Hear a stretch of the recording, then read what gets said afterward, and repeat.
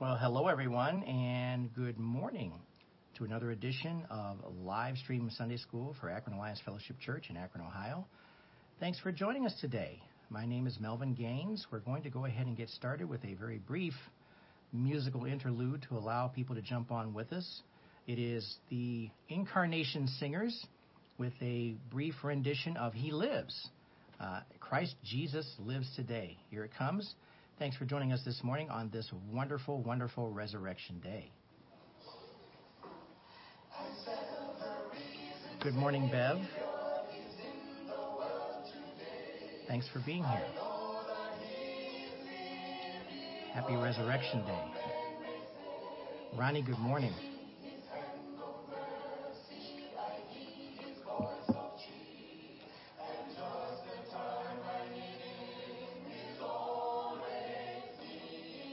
Good morning.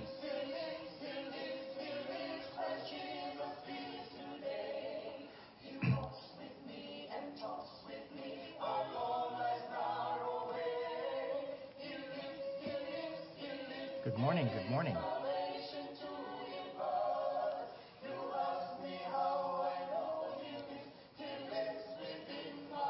Liz, good morning. Brother Roscoe, good morning.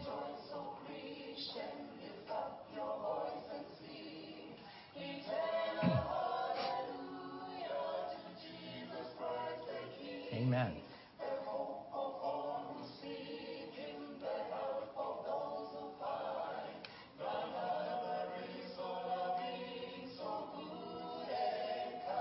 He lives indeed.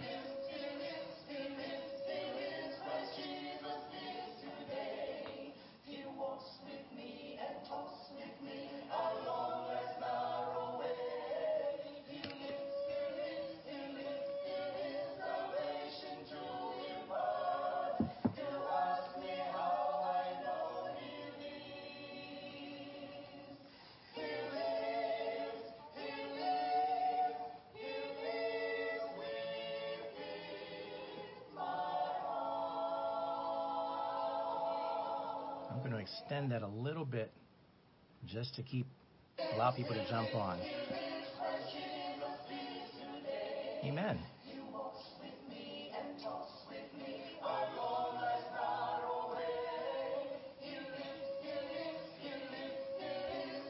Happy Resurrection Day. Amen.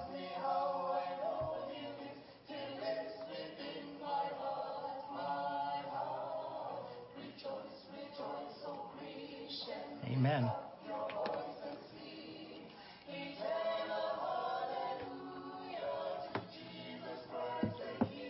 And just so you know, the music is a cappella, so there's not a whole lot of instruments here. There's no instruments. It's very quiet.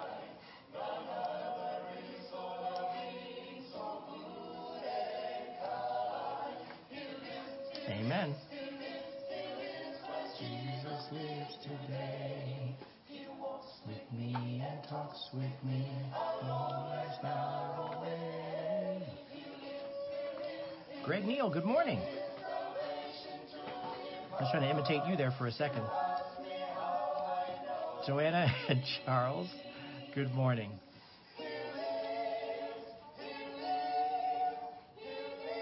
Amen. Amen. Amen. All right. That was the Incarnation Singers. He lives. Christ Jesus lives today. Amen. And today is a glorious day. Today is a day, it literally is one of the most important days in the history of all mankind. And it is really to be regarded as such. That's the way we need to treat it. You really don't appreciate what Jesus did until you really recognize how important that event was in history.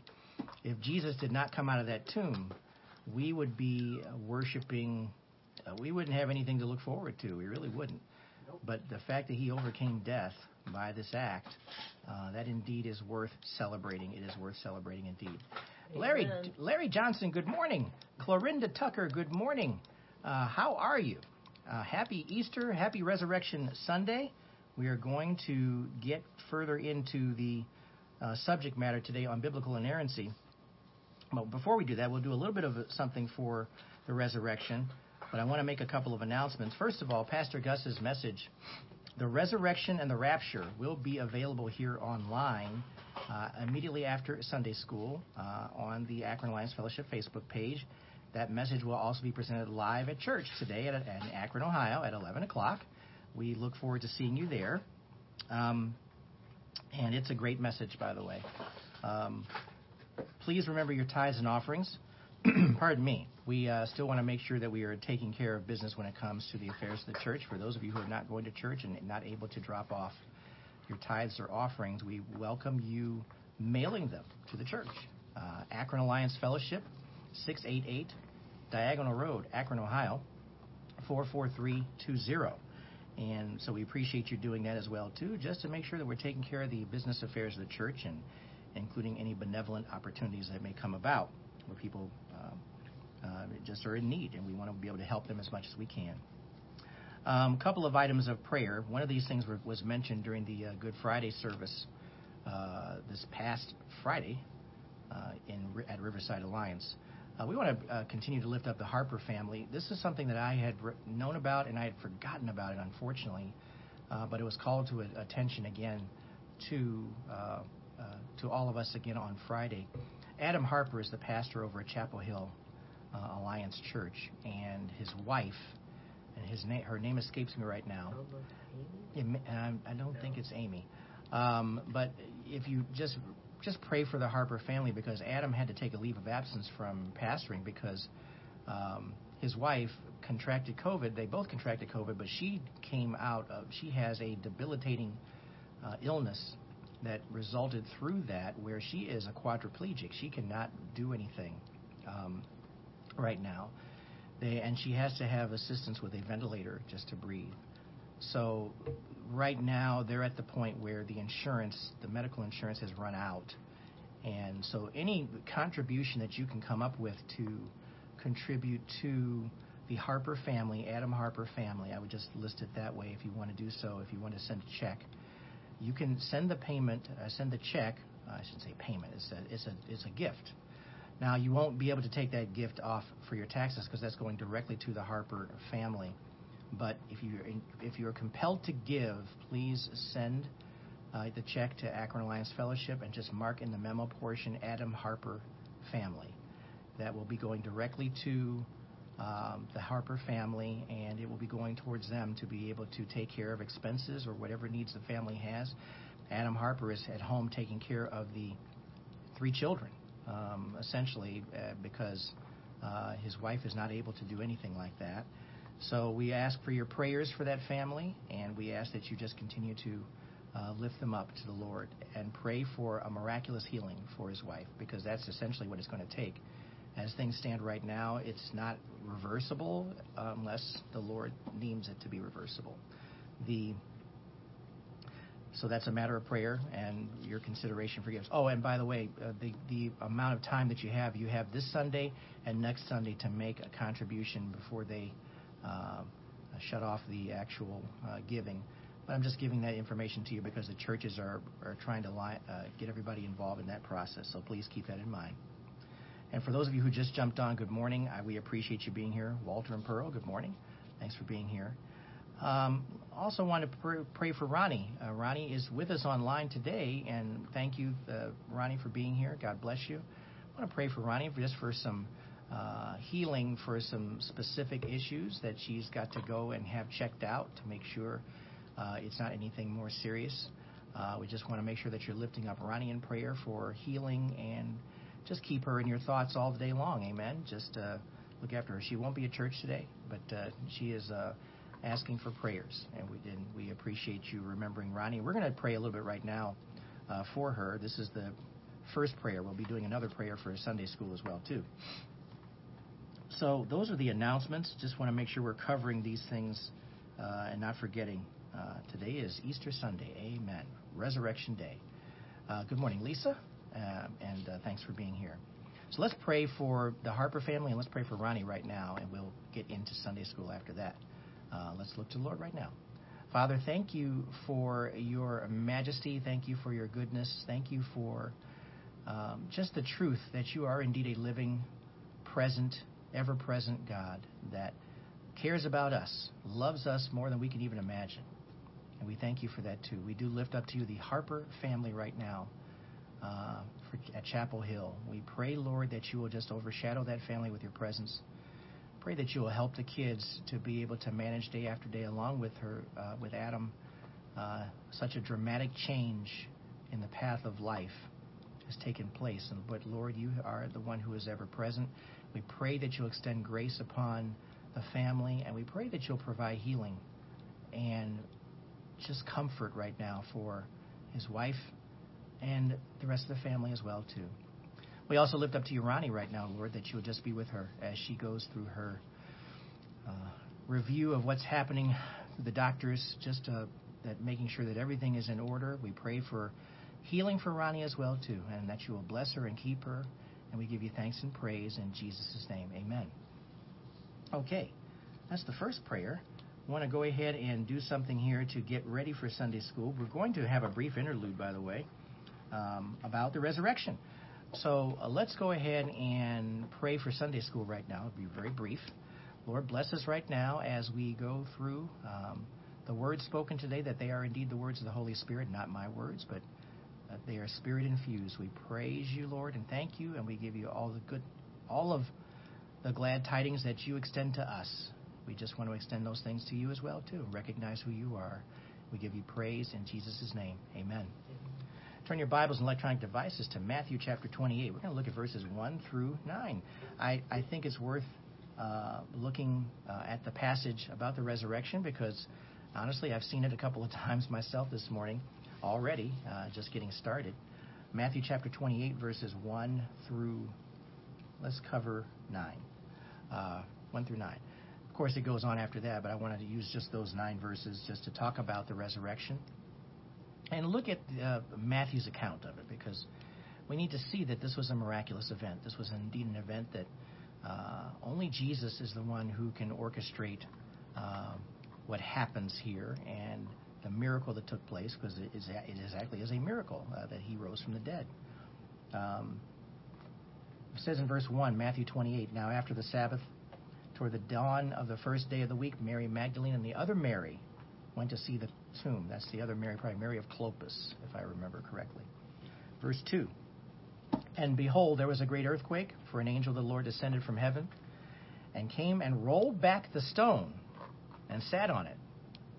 Now, this is early in the day, by the way. It says toward the dawn of the first day. So we're talking about, it's still dark, okay?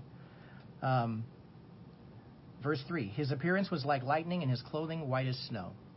And for fear of him, the guards trembled and became like dead men. But the angel said to the women, do not be afraid, for I know that you seek Jesus who was crucified. He is not here, for he has risen. That's where we get the he has risen, he is risen comes from. As he said, he has risen as he said. Come see the place where he lay. Then go quickly and tell his disciples that he has risen from the dead. And behold, he is going before you to Galilee. There you will see him. See, I have told you. Verse 8, so they departed quickly from the tomb with fear and great joy, and ran to tell his disciples. And behold, Jesus met them and said, greetings. And they came up, took hold of his feet, and worshipped him. Amen. Amen. What a wonderful, wonderful occasion. The most important event in the history of our universe. Let's just look at it for what it really is. For what we recognize, what we see and understand, the greatest event that ever took place. He is risen, and for that reason, we can celebrate Jesus being the one who overcomes death for all of us. We do have an afterlife. The afterlife is an afterlife of fellowship with him, because he promised that place for us indeed. Amen. And so that's worthy of consideration this morning as we get ready to get into Sunday school. We are back in Sunday school, and I was a little bit remiss in not acknowledging that the material that we're going to be sharing is adapted from the text Biblical Inerrancy, the Historical Evidence by Norman Geisler. We've been covering that for the past 2 or 3 weeks or so, and we want to make sure we acknowledge that. But we're going to talk about the extent of biblical authority, which is something that will involve some passages that he shares, but I also added some as well, too, that we'll go over just for the sake of making sure that we're spending good time in this. Lord, I ask that you just bless this time right now, that we go over your word and give recognition to how your word is true. Indeed, as we believe in Jesus Christ, who rose from the dead, we do indeed believe that your word is true, because he has fulfilled all the promises that he said he would fulfill. And again, there will be more to come in the future that are mentioned in the Bible as well, too. But we thank you, Lord, for that promise. We thank you for those truths that you've shared with us. In Jesus' name, amen. Okay, let's take a look at what it says here about the extent of biblical authority and look at why we have this study about biblical inerrancy. There are so many passages to look at. Of course, we have mentioned, if you turn your Bibles and electronic devices to 2 Timothy 3:16, we've covered this before, but it's really good to reemphasize these things, because we need to see indeed how Scripture comes directly from God. It comes from him. The writers of the Bible were inspired to write what God gave them through the power of the Spirit, or whatever the method was of communication. Essentially, they are recording what God had given them to record. All Scripture is breathed out by God and is profitable for teaching, for reproof, for correction, and for training in righteousness. We recognize that. To all that is written, that is what we are paying attention to here right now. Well, let's look at some other passages, too, to emphasize that. Please go to 2 Samuel chapter 23. 2 Samuel 23. As I take a deep breath and make sure that I don't go too fast for myself. Now, 2 Samuel 23, verses 1 and 2, we'll cover those. And we need to see that this section here is showing you another area where what is written is inspired by God. Indeed, we want to see that. This is David. It says, "Now these are the last words of David, the oracle of David, the son of Jesse, the oracle of the man who was raised on high." Good morning, Jackie. "Raised on high, the anointed of the God of Jacob, the sweet psalmist of Israel." And then verse 2 says, and this is a quote, "The Spirit of the Lord speaks by me, his word is on my tongue." And then it continues from there. But we want to understand that we believe what we're reading because it is all inspired by God. No matter who the person is who's presenting the information in Scripture, it's inspired by God. Another passage to look at very quickly, Hebrews 3, verses 7 through 9. Hebrews 3, verses 7 through 9. And good morning. Coffee is always in order. Amen? Amen. Tasty. Hebrews chapter 3, verses 7 through 9. It says, "Therefore, as the Holy Spirit says, today, if you hear his voice, do not harden your hearts as in the rebellion or on the day of testing in the wilderness, where your fathers put me to the test and saw my works for 40 years. If you hear his voice, don't harden your hearts." Amen? I can't imagine anybody who's a believer, if they hear the words of God, that they harden their hearts. Now, ultimately, we have to understand that the hardening of the heart has to do with more of your own personal will and more of Satan being more involved in your fellowship than you're being in fellowship with the Lord. So if you hear his voice, you should be responding in such a manner where this is your Creator who's speaking to you. One more passage here in this particular section, Exodus chapter 20. Exodus 20, verses 1 and 2. Exodus 20, verses 1 and 2. And we have to understand that this is, of course, Moses was recording the 10 Commandments, and here is one of them. We won't cover them all here, but we want to see the emphasis is on verse 1. "And God spoke all these words, saying, I am the Lord your God, who brought you out of the land of Egypt, out of the house of slavery." God spoke all these words. And, of course, the words that follow in Exodus chapter 20 as well, too. To all that is written, we have a recognition of the presence of the Lord Jesus Christ. The words are spoken. Now let's flip over to the very words themselves. Go to Matthew 4:4. We've covered this passage before as well, too. Don't mean to be redundant. We just want to go back over these as a review because can't assume that everybody's heard these same words the first time around. But indeed, we want to make sure that we're coming back to what the words of Jesus were that were spoken. It says here in Matthew 4:4, but he answered, he answered Satan, actually, the devil who was speaking to him.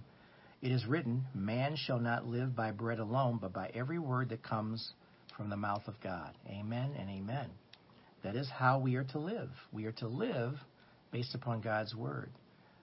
This was spoken at the time where Jesus was hungry. He was in the wilderness, for 30 days, and he had not eaten. And Satan tried to tempt him by saying, please turn these stones into loaves of bread, and you can eat.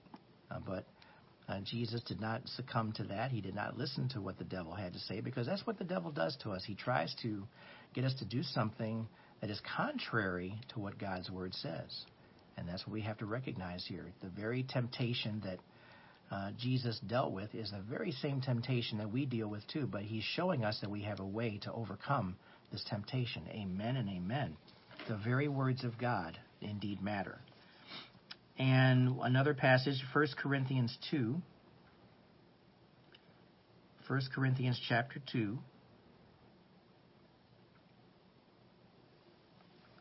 Let's start with let's do verses 12 through 14. 1 Corinthians 2, verses 12 through 14. Now, forgive me for the pauses there, too, because I'm given a scripture that will give us what we need to understand, I suppose, but I love having it done in context. I have to do that for the sake of making sure that there is some completion in what's being taught here. 1 Corinthians 2, verses 12 through 14. It says in 1 Corinthians 2, verses 12 through 14, I'm also reading from the ESV version, too, which is what my lovely bride is posting as well, too. Starting in verse 12, now we have received not the spirit of the world, but the Spirit who is from God, that we might understand the things freely given us by God. And we impart this in words not taught by human wisdom, but taught by the Spirit. That's what we need to see here. Interpreting spiritual truths to those who are spiritual. The natural person does not accept the things of the Spirit of God, for they are folly to him, and he is not able to understand them because they are spiritually discerned. Do you see what's being said here? Because of the presence of the Holy Spirit, we can discern spiritual truth. God enables us to discern these things because we rely upon the Spirit for wisdom and understanding. That's why many people who don't know the Lord consider God's word foolishness. They consider it to be folly. That's what it says here in Scripture. They are folly to him because they're not really relying upon the Spirit of truth. They're relying more on their own wisdom, their own knowledge, their own understanding, which is all lacking, frankly, because they're not using the discernment of God. So we need to understand that as well, too. A couple more passages here. Go to John chapter 17. This has been covered in the past, but we need to understand that Jesus is telling us, he's telling us in Scripture how important the Bible truly is. He's telling us the Word of God is truth, and he's giving us this information. Sanctify them in the truth. Your word is truth. Your word is truth. God's word is truth. In order for us to believe in the Resurrection Sunday, guess what we have to also believe? That his word is truth. Because we weren't there as witnesses to experience when Jesus came out of that tomb. We weren't there. We have to believe what is written in Scripture, that these things indeed did happen. Don't we have to believe that? In order for us to celebrate and have a reason to celebrate, we have to believe that this indeed happened. I shudder to think of the world that does not recognize, the people who don't recognize Jesus and what he did for all of us, because they are truly lost. They have no idea, and only the Holy Spirit can give them reckoning and reasoning to help them understand what indeed happened at that wonderful, wonderful dawn when he came out of that tomb after being crucified. Another passage, pardon me? John 17:17. I'm sorry. John 17:17. That's what I was reading. I apologize. I did not complete that. John 17:17. And so now we have Proverbs 30. And that's why I have to have my bride with me sometimes when I'm going through things, because my mind is moving ahead of my way of thinking, just thinking ahead. Proverbs 30, verse 5. Proverbs 30, verse 5. Amen. Now look at what it says here. I'm going back into Proverbs because we were covering in the New Testament pretty much in this study by Dr. Geisler, but we're just kind of going back through the Old Testament too, because there are some words here that are very relevant to this particular subject that I think we should make sure we're including. Proverbs 30, verse 5. Every word of God proves true. He is a shield to those who take refuge in him. What does it say? Every word of God proves true. If his word is truth, all the things that are mentioned in Scripture are going to be our truth, indeed have come true, and those things that have not happened yet will come true. Amen and amen. Very important for us to see that. I'm not going to, you don't have to put this down if you don't want to. John chapter 1, verse 1. You can if you want. In the beginning was the Word, and the Word was with God, and the Word was God. Amen. Jesus is being referred to here in this passage. Jesus was there in the very beginning, and he is the living Word of God. He is the epitome of the living Word. He is the one who is indeed being represented here. Everything we read about, I've said this many times before, all 66 books in the Bible. That's why I have to thank you. All 66 books in the Bible point to Jesus Christ. Thank you. Amen. Amen. There's not 66 Bibles unless you have 66 Bibles stacked in your room somewhere. There's 66 books. They're all the same thing. Psalm 12. Psalm 12. One more passage. Verse 6. Psalm 12, verse 6. I love this verse. This is a great, great verse. We put a lot of value in metals here in the world, and there is a value in metals because you can trade those metals too. Gold, silver, gold and silver especially. There's prices that go up and down on gold and silver every day, and so they have a value. They have an intrinsic value as well as a monetary value. But Psalm 12, not Psalm chapter 12, Psalm 12, verse 6, the words of the Lord are pure words, like silver refined in a furnace on the ground, purified 7 times. Wow, I missed that passage before. The words of the Lord are pure words, like silver refined in a furnace on the ground, purified 7 times. That is just an astounding passage. We need to understand that they are indeed pure because they're truth. They are the ultimate truth. And it's refined. It's giving a description telling you how true and how pure this word is that we have. Amen? That's what we need to see here. That is a really, really important part of what we're looking at here. Okay. To the smallest parts of the words. We have looked at this passage before. But we're going to do it one more time, just for emphasis.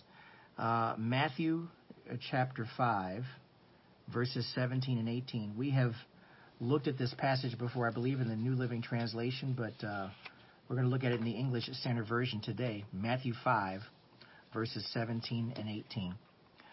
It is really, really important for us to see the importance of this when it comes to... We talk about textual issues at times when it comes to Scripture, where we've seen some translations go back and make fixes and corrections, and these fixes and corrections are nothing that should take away in any way, shape, or form from what God's Word says, because the essence of God's Word is truth. He is 100% true. We, in our interpretation of what Scripture has said over the years, is about at 99%, which is pretty good. And that's only because we have had so many different translations and ways of looking at what the Greek and Hebrew were saying and what the representation was. But let's go back and look at Matthew 5:17 and 18. And this is the essence of the entire Word of God. Do not think that I have come to abolish the law or the prophets. I have not come to abolish them, but to fulfill them. That's Jesus speaking. For truly I say to you, until heaven and earth pass away, not an iota, not a dot will pass from the law until all is accomplished. We have covered this verse before because we want to make sure that it's well understood.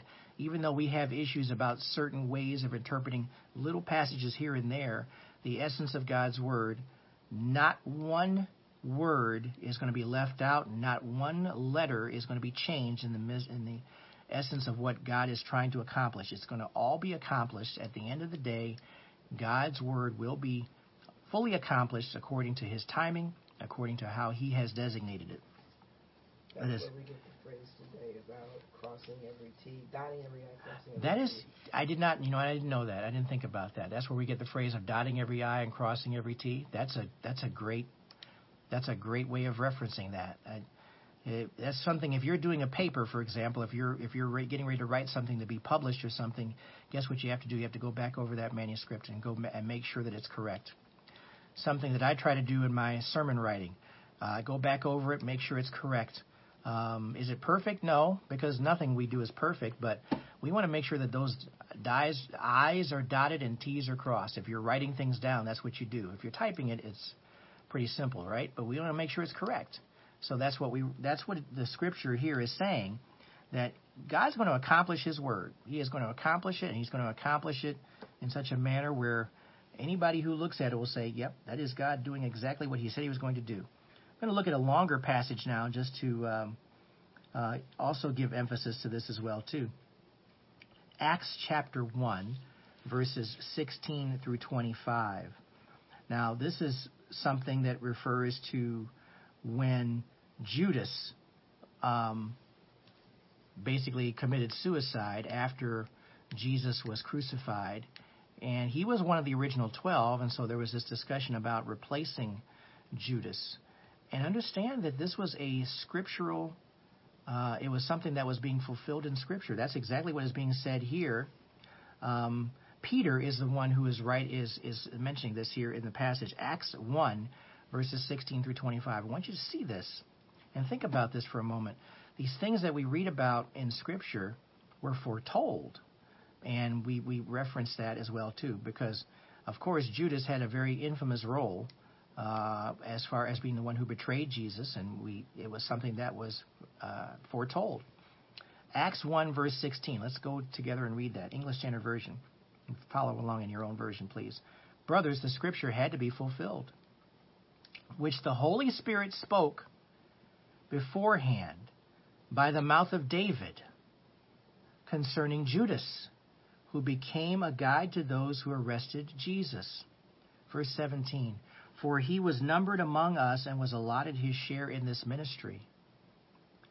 Now this man acquired a field with the reward of his wickedness, and falling headlong he burst open in the middle, and all his bowels gushed out. And it became known to all the inhabitants of Jerusalem, so that the field was called in their own language Akeldama, that is, field of blood. For it is written in the book of Psalms, this is in verse 20, may his camp become desolate, and let there be no one to dwell in it, and let another take his office. So one of the men who have accompanied us during all the time that the Lord Jesus went in and out among us, beginning from the baptism of John until the day when he was taken up from us, one of these men must become a witness with us, a witness to his resurrection. And they put forward two, Joseph called Barsabbas, who was also called Justus, and Matthias. And they prayed and said, Lord, you, Lord, who know the hearts of all, show which one of these you have chosen to take place in this ministry and apostleship, from which Judas turned aside to go to his own place. And ultimately they cast the lots, and Matthias was the one who was chosen. But we need to see that all of these events that took place were prophesied earlier. Notice how it mentions from the book of Psalms and also David making those declarations as well too about what would happen with Judas. And this is the only account where we read about where Judas, after he had hung himself, he had fallen. I guess the rope had broken or the branch had broken or whatever it was that was holding him up from that tree that he had hung himself from. And he had fallen and burst open. And that's where all that comes into play about the field of blood. It's just a fascinating thing to read and understand. God's word is truth. It is fulfilled. And we need to make sure we understand that. Okay, real quick, let's get into the verb tenses. Verb tenses that are also, again, going back to the extent of biblical authority. Matthew chapter 22. There's a couple of passages here, starting with verse 29. Well, let's go back further than that. Sorry about that. Start with verse 23, because I want to get the context of this as well, too. And this has been covered before as well, too. One of the most important things for us to do as believers is to seek these scriptures out and pray for wisdom as we read them, because there are a lot of people who take scripture and use it out of context, like Satan did, frankly, when he was tempting Jesus. He was taking scripture out of context, and he was not using it in the proper way and the proper methodology. That's an issue for those of us who are in the church. We've got to make sure that what we're being taught is correct and accurate. And you've got to be the Berean. You've got to be the one who goes and checks these things out. Don't just take anybody's word for it. Don't take my word for it. Make sure that you're going back and checking these things out to see that they're indeed true. Because context is context. I've been talking about that for many, many years, how important it is for us to use context as we look at these passages. And in Sunday school, that's the opportunity where we really try to emphasize that. It won't get any further into it. I think it speaks for itself. Matthew chapter 22, verse 23. This is the Sadducees asking about the resurrection of all things. Amen. Same day the Sadducees came to him who say there is no resurrection, and they asked him a question. This was, of course, before Jesus died and was resurrected. But it says, saying, Teacher, Moses said, if a man dies having no children, his brother must marry the widow and raise up offspring for his brother. Now there were 7 brothers among us. The first married and died, and having no offspring left his wife to his brother. So to the second and third, down to the 7th. After them all, the woman died. And the resurrection, therefore, of the 7, whose wife will she be? For they all had her. Now here's where it picks up. Verse 29, Jesus is answering. But Jesus answered them, you are wrong, because you know neither the Scriptures nor the power of God. Ooh. Let's go further. For in the resurrection they neither marry nor are given in marriage, but are like angels in heaven. A quick point here, too. My lovely bride and I, even though we are married, we're not going to be married in heaven. That's something that we have to recognize and understand. We are going to be we're going to be friends. We're going to be comrades. I don't know any other way to put it. We fellowship together, but it won't be as a husband and wife. We'll be friends, and that's what it comes down to. Let's pick up verse 31. And as for the resurrection of the dead, you have not read what was said to you by God. I am the God of Abraham and the God of Isaac and the God of Jacob. He is not the God of the dead, but of the living. And I'll just throw in verse 33. You don't need to record it. And when the crowd heard it, they were astonished at his teaching. Why? Because it's good teaching. It's excellent teaching. We need to understand that there are things that we need to see in Scripture where, the Sadducees asked a question. I'm not sure they were trying to trick them or anything, or just trying to, maybe they genuinely did want to know, but they didn't have any idea or any concept of resurrection as we understand resurrection to be. But it's saying, I am the God of Abraham and the God of Isaac and the God of Jacob. And have you not read what was said to you by God? God said this to all of us through the communication that Moses had given as well. And it just keeps going on throughout Scripture. He is not the God of the dead, but the God of living, the living. Why? He is a living God. He presides over his kingdom right now. He presides over all of us who have a relationship with the Lord Jesus Christ, which is really important for us to see. Okay. The number, the extended biblical authority. Go to Galatians 3:16. Galatians 3:16. Let's see here. Yes. Galatians 3:16. Now, Abraham is a wonderful subject to go over and study. Remember, he was grafted in by God because of his belief in the Lord. He was selected by God to come out of a land and become the father of many nations. And we need to understand that he was chosen, and look what it says here in Galatians 3:16. God had made many promises to Abraham, and the promises are being fulfilled, of course. Now, the promises were made to Abraham and to his offspring. It does not say, and to offsprings, referring to many, but referring to one, and to your offspring, who is Christ. It's in the lineage. It's referring to how Abraham would be the father indeed of many. Another passage says, the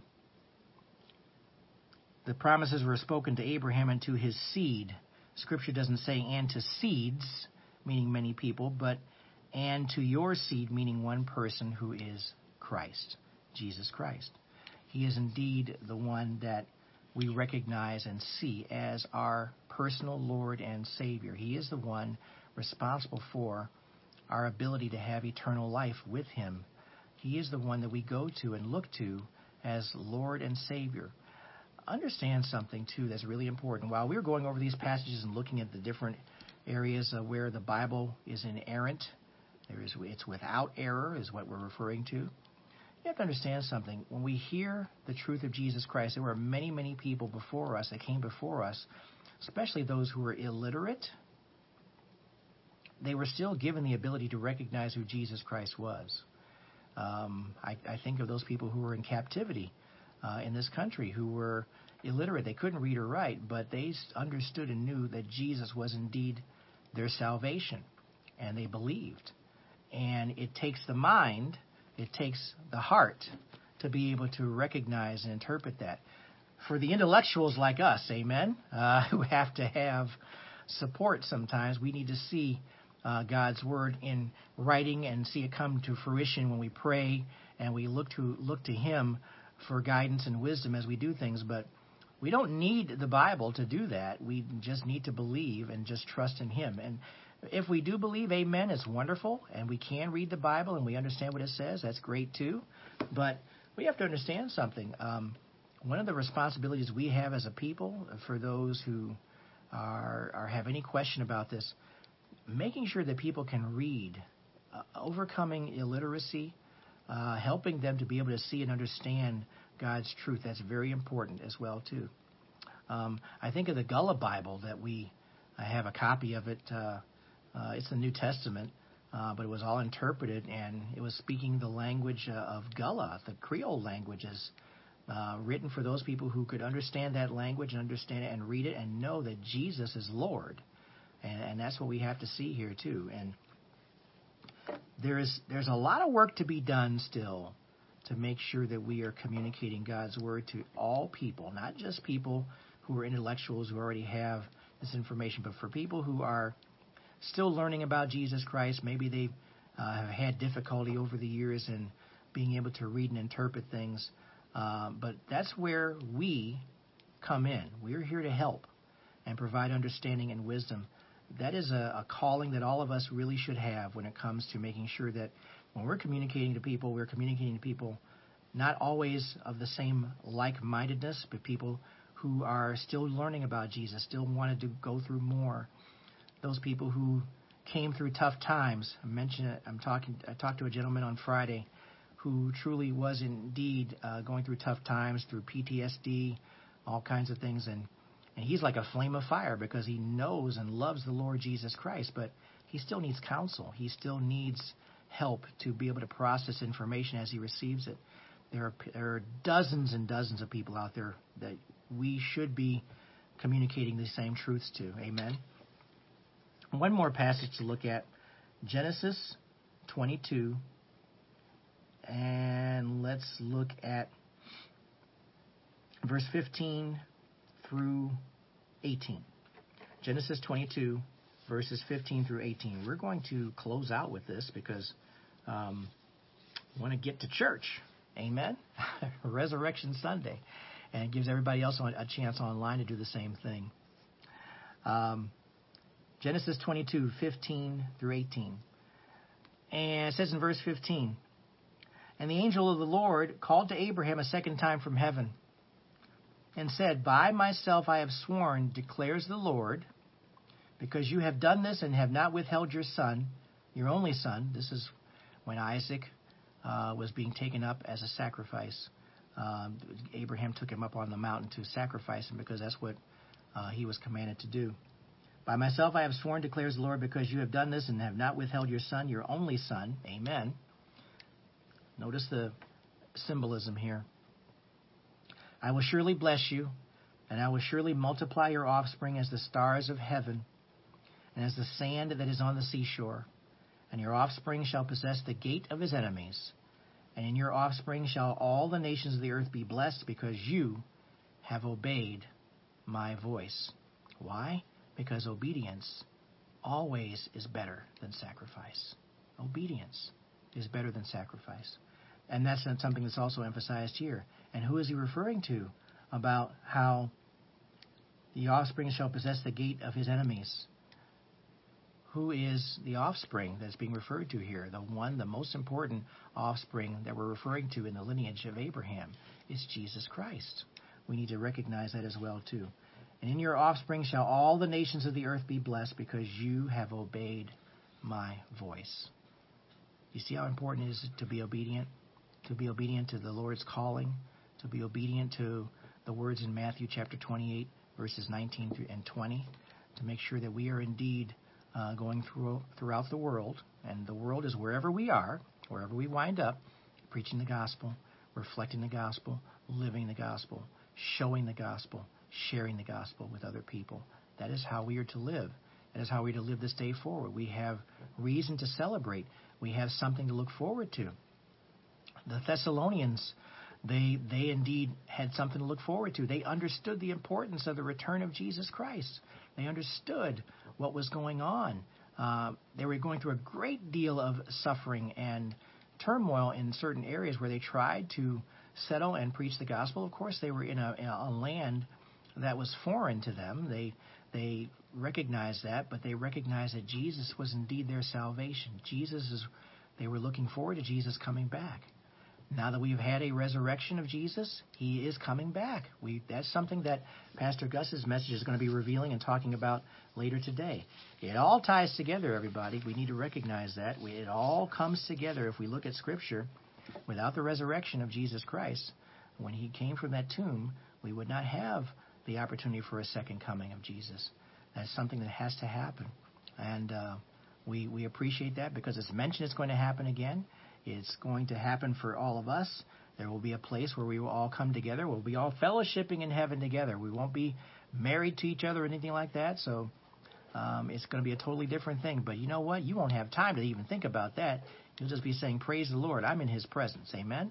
That's going to be the most important thing about all of us being with our Lord. So pray for those individuals who don't have the understanding, and let's consider how the Holy Spirit speaks to us individually about our role in the kingdom and what we're doing right now to help people along who have a lack of knowledge. Amen? Let's pray.